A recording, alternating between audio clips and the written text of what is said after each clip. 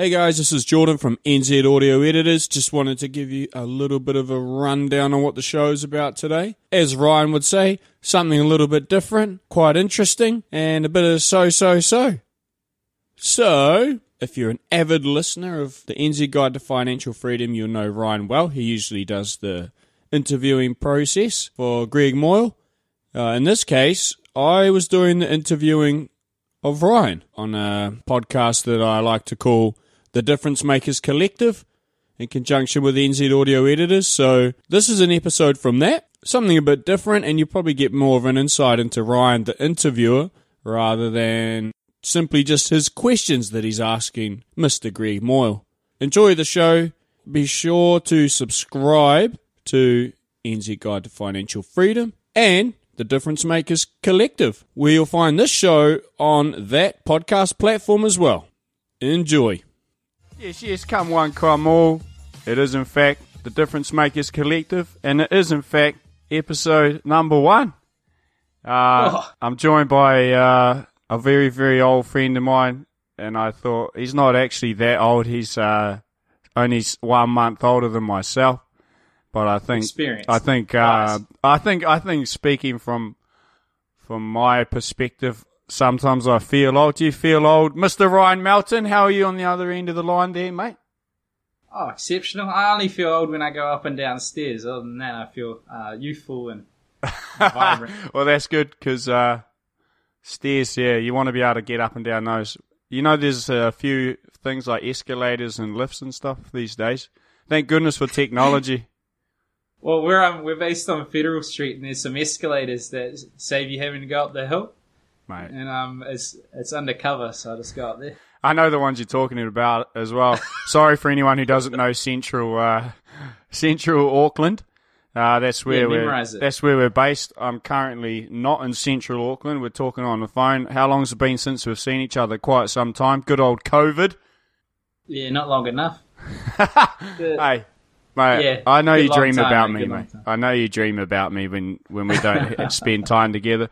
So anyway, Let's crack on.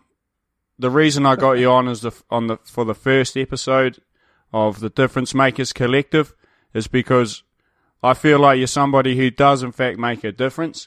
You made a difference to me as a friend over the years, and I think now in the career path that you've taken with finance, and the podcast that this will probably appear on, NZ Guide to Financial Freedom, you are making a difference in other areas of your life other than being a decent listening human being. So maybe do you want to give us a little bit of backstory and talk about whatever you want to talk about and how you make a difference, Mr. Melton? Well, first I just want to say to the listeners, he's probably scraping the barrel on this one. But we do all try to make a little bit of a difference. My fascination is really around people and why they do what they do and help facilitate a better version of themselves. Finance is just an avenue to do that.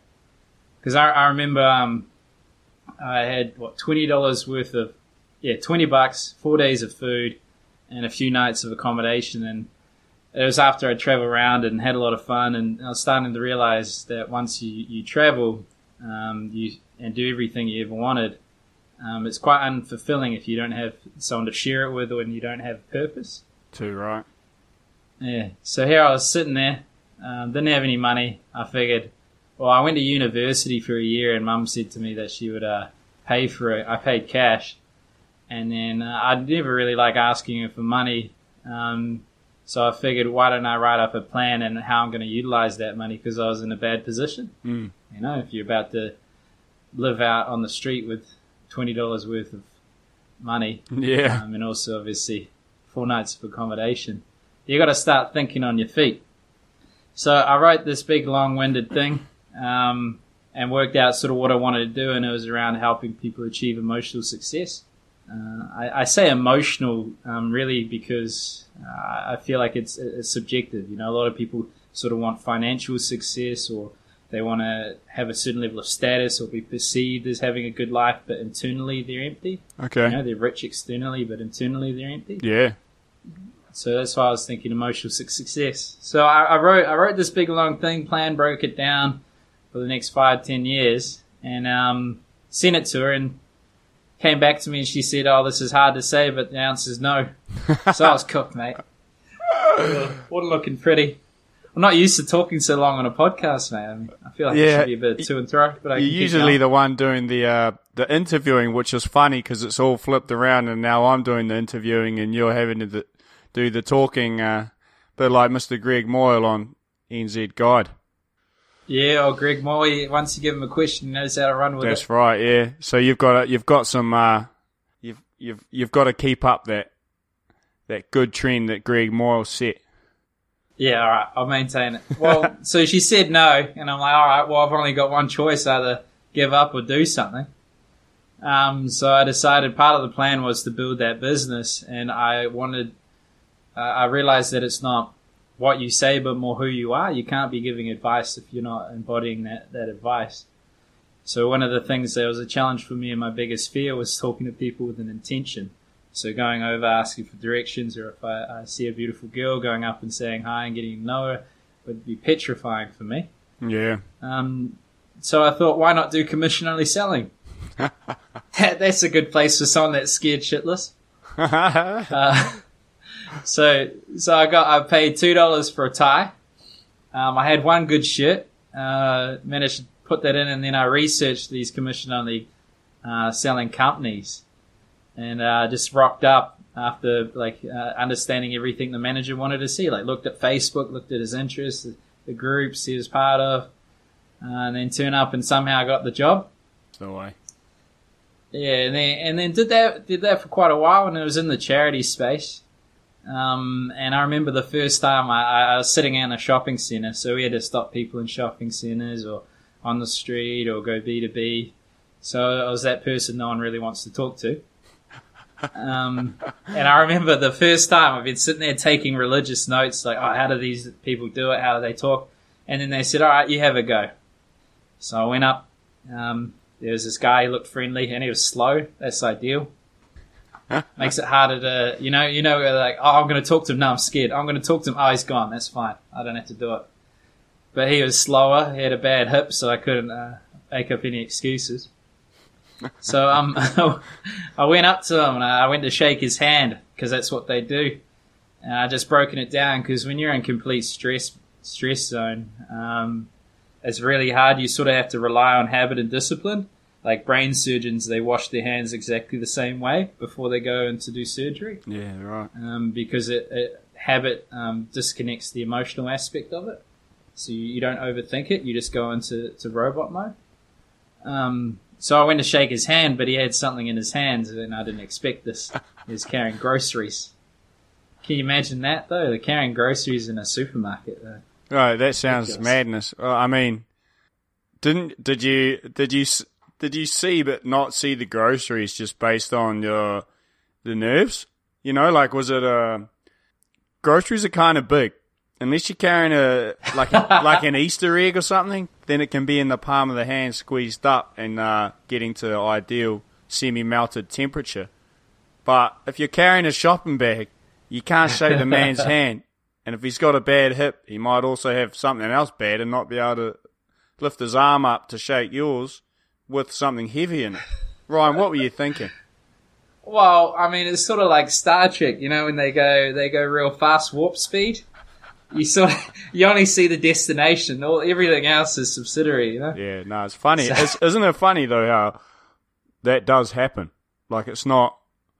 We joke about it, but you're so kind of caught up in that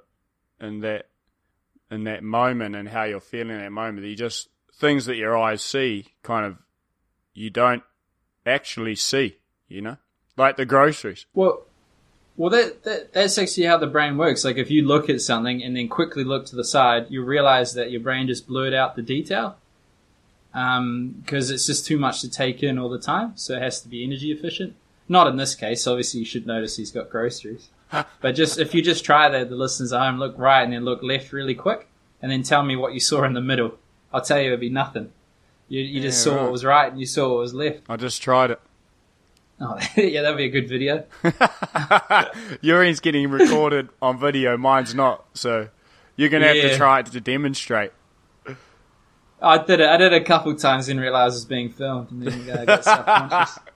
Okay, carry on the story, mate, and tell me about making that difference.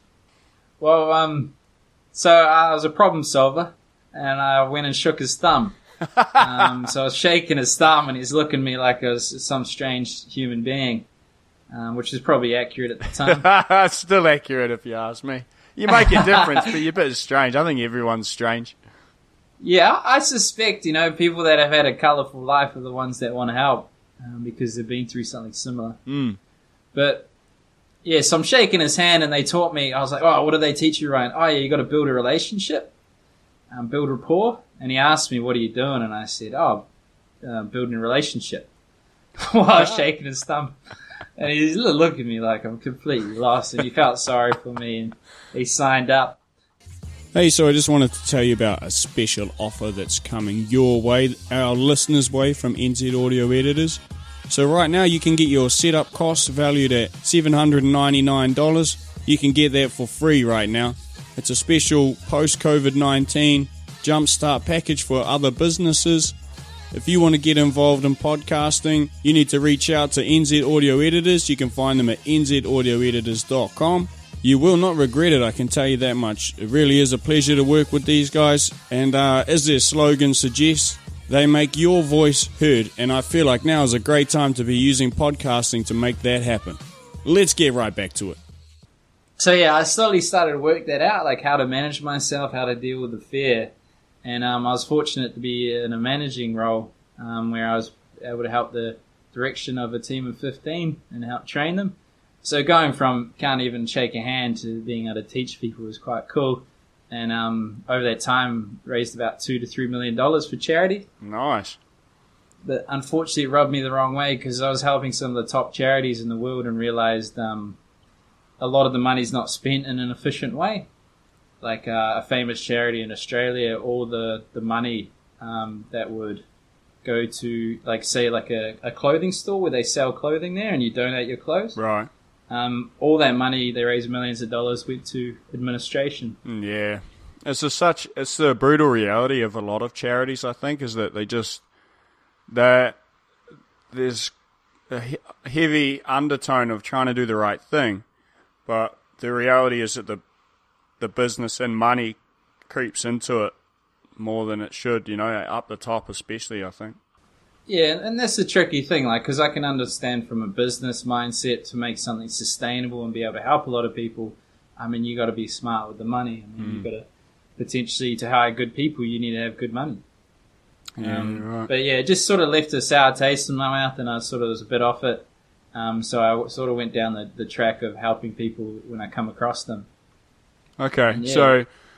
So do you think the fact that you do help people in that sense, like when you come across them, did that stem from that one moment where you shake a guy's hand and then from then on you're doing commission-only sales, you're coming across people and essentially trying to solve a problem that they didn't realize they had, sort of thing?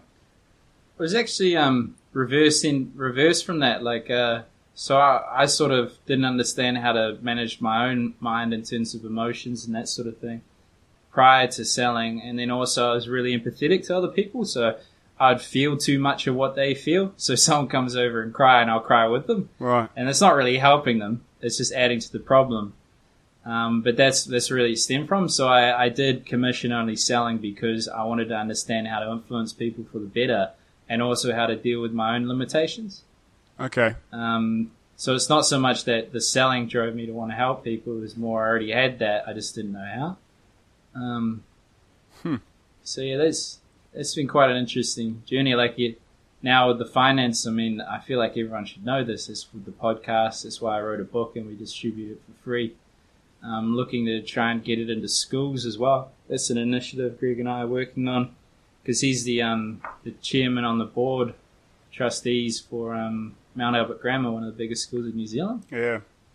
And what he does is with the year 10s, he does an hour a year and trying to help them with financial literacy, but it's not enough and we've got to sort of tailor it so it's more relatable to them.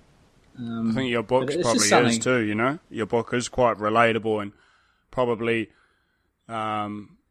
directs better at a wider range of audience and people, like teenagers in school. I don't think they'd find it overly boring, or I don't think it drags on. I think a lot of financial literacy books kind of would, and keeping teenagers engaged and things like that's really difficult. So I think I think what you're suggesting even there is that you're making a difference in that sense. Like, you've written a book, and which was a impressive achievement on its own, and straight away you're making a difference because you're making it relatable to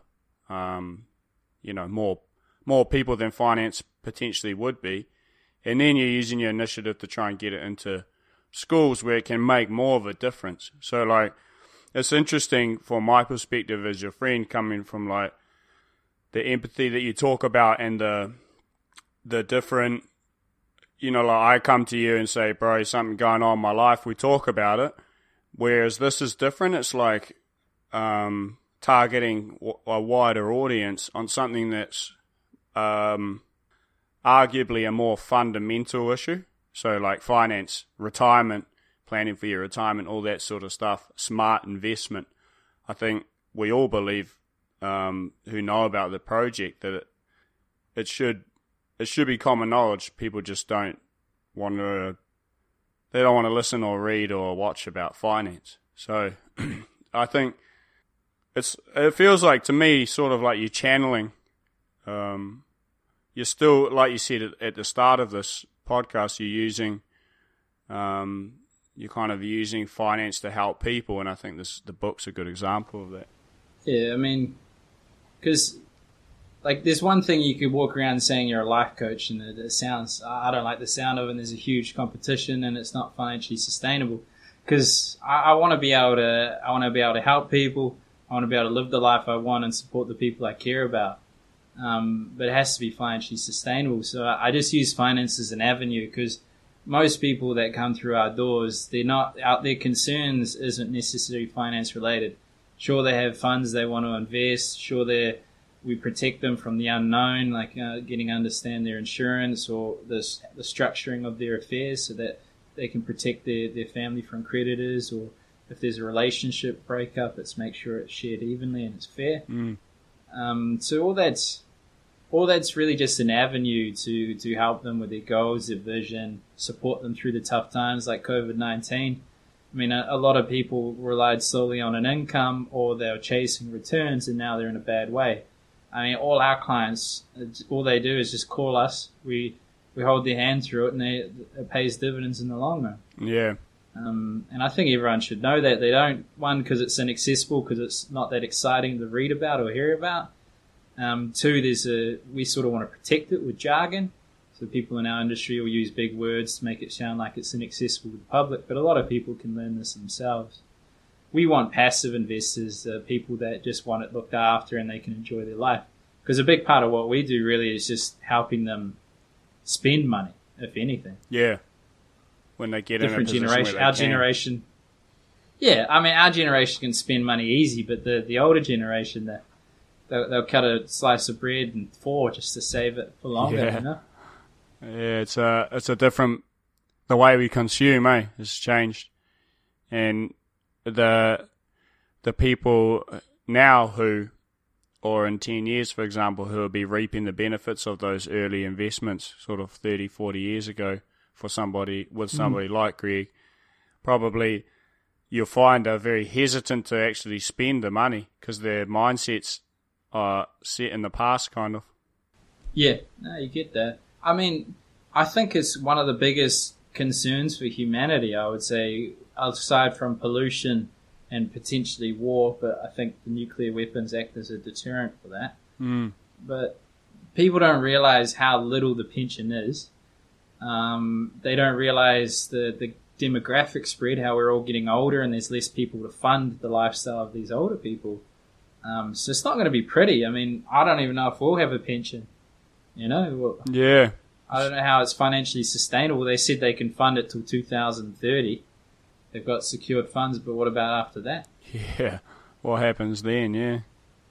And who wants to live off 20 grand a year? Net. Yeah. That's an individual gets that, a couple gets 30,000. Oh, sweet, 15 grand each. Yeah. Yeah, it's and I guess sort of tying that concept into making a difference is sort of like if you can set people up and get people thinking about, like, even myself, I'm considering, working with you guys. I'm 29 and I don't really want to have to worry about that stuff when I'm older, whether we're going to get a pension or not. So what you're doing and the way that you structure it, in the sense of your biggest motto is make money by not losing it, yeah. And I think being conservative, but with things like managed funds and balanced portfolios that you guys work in, just means that you're making a difference without the high level of risk. So yeah, I don't know, that's kind of, I feel like you've got a lot of different avenues where you're influencing people. You probably don't, you're quite humble. You wouldn't really say, I'm making a difference with this and that. But if you think about it, you have to admit to yourself that, it is making a difference, right? Yeah, I mean, but I have an unhealthy obsession with understanding people and trying to help. Like, I was in a really tough place not too long ago, and I remember there was a point where I had to turn everything around, and I was $2,000 behind every week, because that's how much I had to spend to make sales back in the day, because we'll go to like events and stuff. So you'd be $2,000 in the black, and then also obviously included in that is your accommodation, your travel. So then I had all these bills I had to pay all of a sudden because the girlfriend left me, and there was all this chaos going on, and it was commission only selling, and then 80% of the support staff got let go. And I wasn't exactly, happy, positive, jumping around.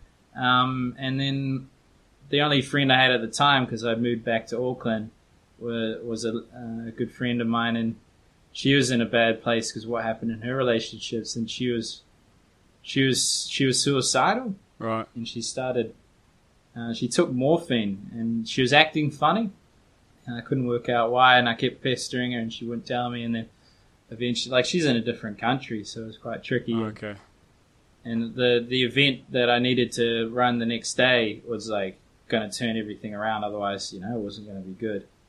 And so I found out she'd taken morphine, and I just, stuck by her, and the only thing that stopped her was to say that I'll tell her family if I'll make sure her family turn up the next day. Okay. If she continues with this. And she was so worried about burdening them, because a person going through that in a really dark place, they just assume that they're not worth anything, and it's people, they're better off gone. Yeah. And when she realized that, like, it's going to directly impact her family if she did it. It stopped her, and then I had to go the next day and do the speech half asleep, because it was up till 4 a.m. helping her. And that's the proudest moment of my life, like I've made good money, I've done cool things, I've traveled to 17 countries, but her still being here, and she's pregnant, she's married, she's happy. And I mean, just because you're able to be there at the right time, because when someone's going through that, the best thing you can do is just make sure they don't make any permanent decisions. So that whatever happens from here and now, whatever events I've done or community things I've had or charity I help, that's still, that's up there, man. Yeah. And if that's not the true definition of making a difference, then I don't know what is, mate. See, I think you undercut yourself a bit. There's a reason I got you on this show. Oh, okay. I'll take it. I think, honestly, the reason I kind of kicked this off and wanted to get this up and running is because I think there's probably quite a few stories in a similar sense, basically saving somebody's life, and they're just not shared. And you know, like the amount of conversations that you and I have with the networking events and things that we go to, and you just think, man, this person's story is amazing, and like the things that they're doing for others, or, you know, I guess that's where this whole concept stemmed from. And here we are, episode 1, and hopefully it's going to be a real thing where people feel empowered by the sort of conversations that we talk about. And I think starting with this, I feel like it is in fact empowering, and you are, you know, making a difference in those different ways. Can I ask you something? Like, who are the people in your life that have influenced you to be what we would call and generalize in this podcast as a difference maker? Hey guys, I just wanted to take a little bit of a break in the action to tell you about NZ Audio Editors. They are in fact the driving force behind my sensual and my guests' sensual voices. If you need any of your editing stuff done when it comes to audio, you really want to reach out to these guys. If you're worried about podcasts, audiobooks, how do I do this, how do I do that, they'll be super supportive and put you at ease so that you can get your product off the ground. You can find them at nzaudioeditors.com, where you'll be able to locate all of their contact information and really find out what they're all about. What I would recommend is not letting poor audio get in the way of your professional product. Time to get back to the episode. Yeah, I'd say family. I mean, I don't like my sister much, but I respect her a lot. For one, she's a huge advocate of making difference. She's made a huge difference. She just watched this documentary, Chillin' at Home, because she's a bit of a homebody. And it was about orphaned kids in Ukraine.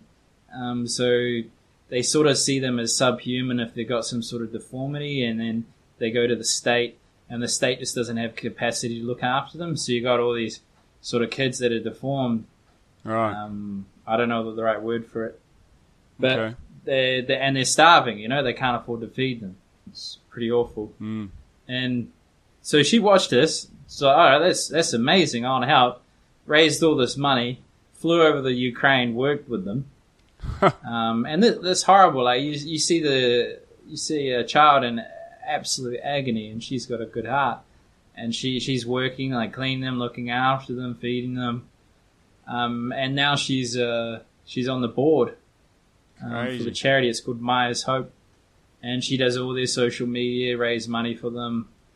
And even though she loves seeing the kids and going over there, she stopped that because she realized she could make more of a difference by having that funds go directly to them.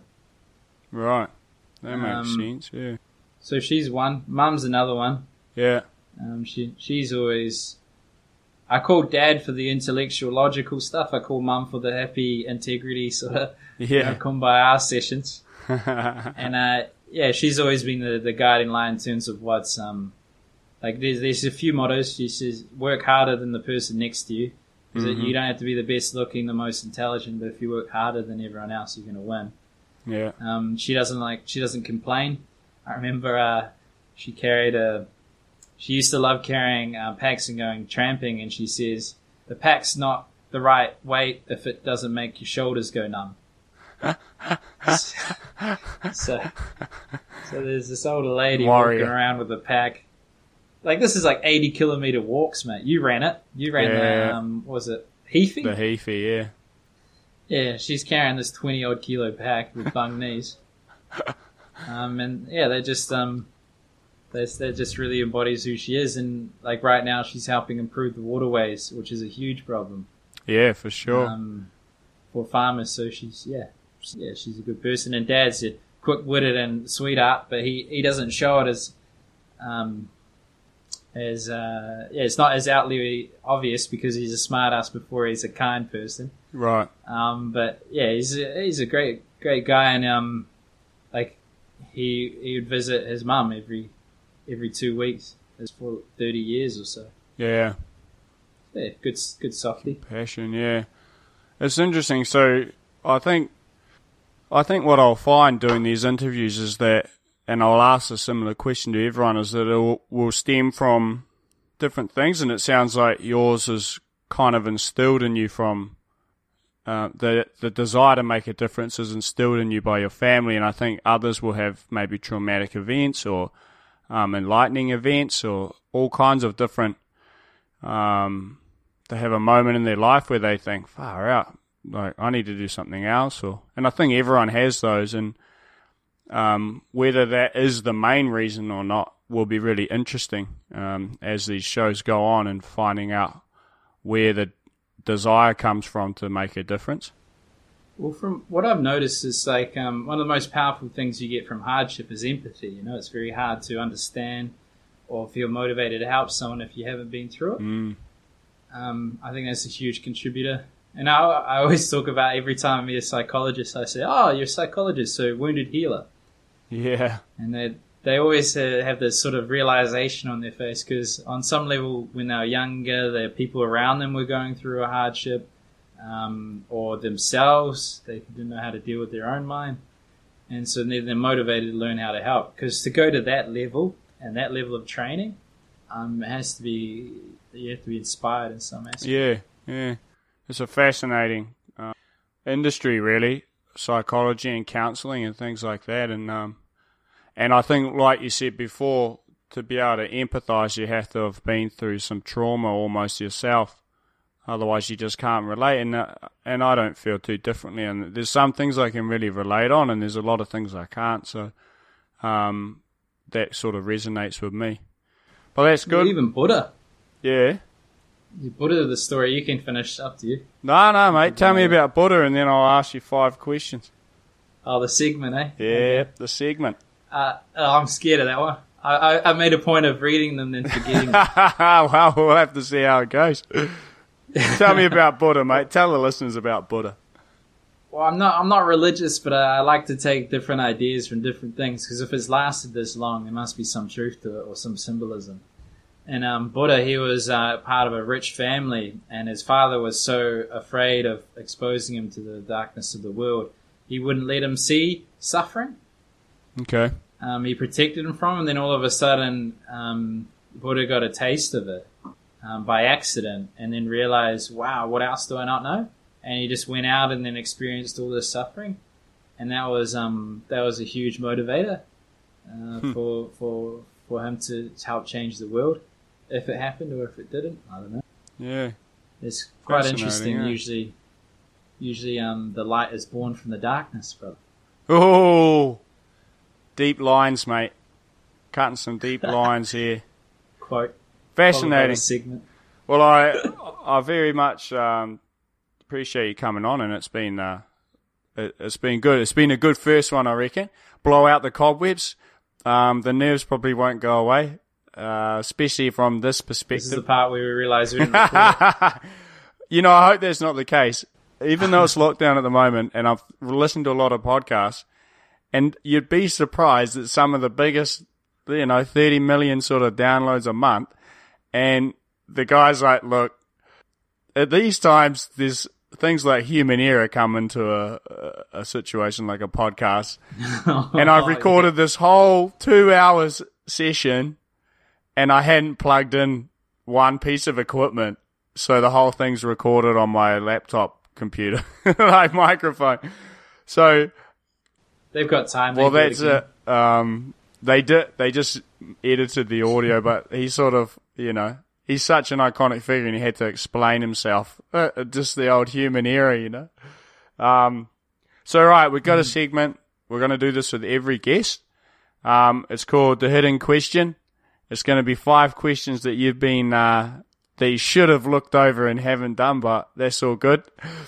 It'll be a laugh. And then there'll be one question that is supposed to catch you off guard, but probably all 6 of these questions are going to catch you off guard by the sounds of it. So this is the hidden question. 6 hidden questions. It's meant to be 1, but let's call it 6 hidden questions for this episode. All right, question number 1, mate. You've been given an elephant. You can't sell or give away the elephant. What do you do with the elephant? Oh, it'd be cool to ride an elephant for one, but selling needs to have an exchange of money. And I don't want to be feeding an elephant all the time. So what I would do, I would barter the elephant. I would trade the elephant for something else. My car needs an update, so I feel like that's a good trade, provided that the elephant is well serviced and looked after. So I'd hit up the Auckland Zoo. And then I'll trade it in for something. Good answer. A very financially savvy answer there, mate. I'll take it. And you haven't given it away either. You've done an exchange. You've traded it. Okay. I'll give you some credit for that. Question number 2.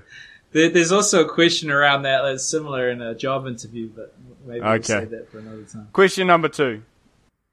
Okay, on this one, you can choose whether you explain or whether you leave the audience hanging and just let them think about it. If there was a book about your life, what would the title be?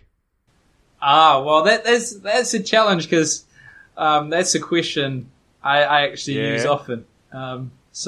There's 5 hidden questions. I knew that one well. And my first instinct when someone asked me that was, life's too serious to take it serious. Nice. I don't know if I stand by that, but just to make it fair to the future guests, I better say what I said on the spot. Fair play. No need for explanation. Let them think about it. Life's too serious to take it serious.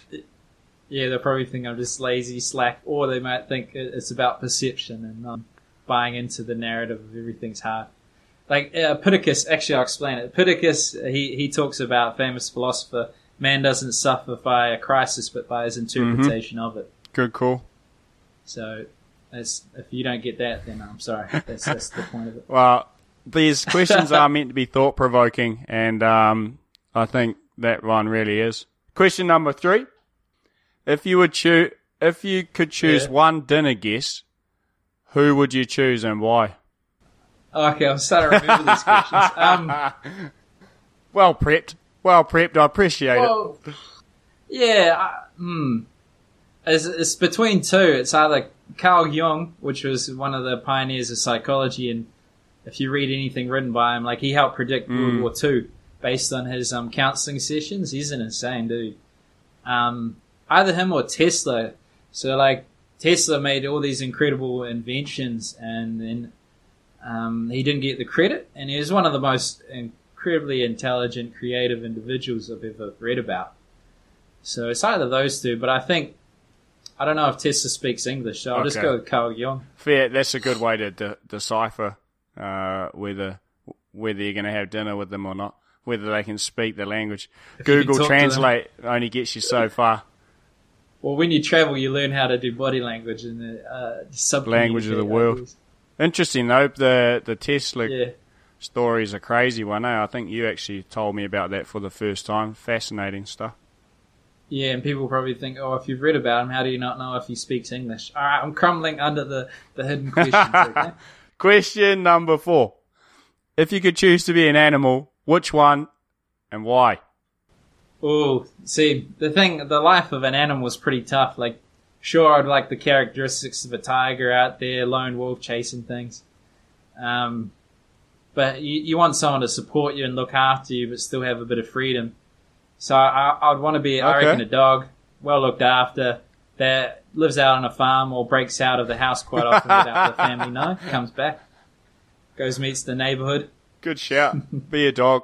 I think I think it stems, both of us, it stems from being dog lovers. So, so I can see why you went there. Question number 5 of the questions that aren't actually hidden but are hidden to you. This might be a tricky one. Like I'm a food guy. If you could choose your last meal, which would it be? You have to pick a starter, a main, a dessert, and a drink. All right. Well, see, this is going to turn people the wrong way, but for the main, I always love. Dad makes this mean lamb roast with potatoes, Waddy's peas, cheese. The cheese I add in there. This is where people start losing me. Oh, and there's gravy. I put it into a sandwich, mate. It's fucking beautiful. In terms of an entree, I don't know. I feel like you just want to clear out your palate to truly enjoy that sandwich. I do love me nectarines. I don't think I'd go to a restaurant and have them serve me nectarines. Either that or some wedges. Quite filling, good value. So I'll go with that. What else was there? A drink and a dessert, was it? 2 to go. Or banoffee pie, mate. Oh, great choice. Mate, and that might even be mine, eh? Good call. I've been getting on the soda, water, and lime bandwagon. No sugar in that. But if I'm being honest with myself, maybe a chocolate milkshake. Oh, so I'm really showing my age there, the young aspects of my psyche. Hey, look, chocolate milkshakes are one of those timeless things, you know? Timeless. Yeah, right. Yeah. If McDonald's has still got chocolate milkshakes on the menu and Big Macs, it means that they're timeless. If McDonald's is still doing it, you can still have it as your last drink, mate. Wow, that's a horrible gauge. The epitome of gourmet eating. Yeah. It's the epitome of yeah. So would you? I wasn't suggesting that you would in fact get a chocolate milkshake from McDonald's, but is that what you're suggesting? Are you suggesting that's the case? Oh, I wouldn't dare, mate. With your expertise being a cook in a famous French restaurant in London, I wouldn't dare say such a thing. Oh yeah. Okay. Well, I'll think about whether I believe that afterwards. There's one question to go. It's supposed to be the hidden question. The question is, what's the one of your most memorable stories from travelling? So you've been to 17 different countries, as you said earlier. Just hit us with one memorable story from that time. All right. Well, there was about 5 different stories that went through my head. I'm like, nah, can't say any of those. But we'll go with yeah, there was some amazing things. So we made this was back when I was drinking.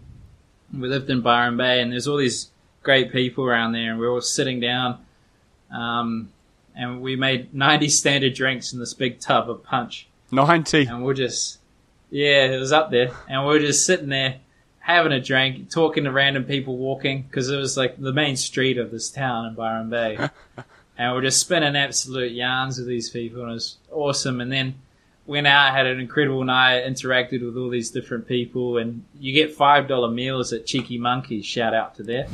You can get, like, what is it, like a pound of chicken wings for $4 and some chips. How many chickens is that? Yeah, we don't worry about the poor chickens. May they rest in peace. They died for a good cause. So you smashed out that, and then met a few nice people, and then the next day, woke up just having the night of my life. I mean, this isn't the most entertaining of stories, but once again, I got to be wear a public image, and some people may not want to hear of the shenanigans of which actually goes on traveling. But you get up. I got up in the morning, didn't feel hungover at all, and the sun, like I just sort of like half slept, wasn't tired, woke up, and the sun was rising. And I was on a surfboard. Byron Bay, one of the best places you can surf, I reckon, when there's no one around. And there was a dad dolphin and a mama dolphin and a baby dolphin swimming like within a few meters. And I was just catching waves after having an amazing night, just thinking, like, I didn't even have to work back then. I was just thinking, well, this is just amazing.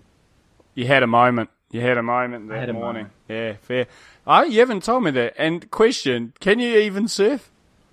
Yeah, all right. Not great. Really? Can you stand up? Yeah, I learned when I was 15. But I've only ever surfed in Byron Bay, so I've been there 3-4 times on a longboard. So I can't do tricks or anything, but I can catch a wave, yeah. That's good, mate. I can't even stand up, but I'm working on it. Well, I can't catch a wave now. I can't even do monkey bars, I found out. Did you try during the lockdown period? Bit of monkey bars? I tried a while back, and it was on a date. And I was trying to impress her because she went first, and I was like, you can't even do it properly. That's useless. And then I went to do it. I couldn't even do one. I just fell off. Things have changed. I used to enjoy rock climbing, do pull-ups, but nah. We're finished on a high, mate. We've concluded this podcast. Yeah, you fell down, and you're down in the dumps, and she never thought the same of you ever again. Did you go on a second date? We did. We're all right. Good friends now. Oh, there you go. What can you say? It all worked out for the best. Anyway, Ryan, thanks for having me. Ryan J. Melton, you can find him on everywhere. Website, what is it? www.ryanjmelton.com? Yeah, .co.nz. But if you just type Ryan J. Melton in anything, Instagram, Facebook, TikTok, LinkedIn, Google, whatever, YouTube. You'll find it. I appreciate you taking time out of your very busy schedule to share the fact that you are making a difference, and hopefully some people may even approach you about making some financial difference. Sounds like what you're doing with the kids, with your finance book, with the getting it into the schools is a great idea, if you ask me. And take good care of yourself. Till next time, everybody. Don't know who's going to be on next, but I'm sure it'll be enthralling. Toodaloo! Toodaloo!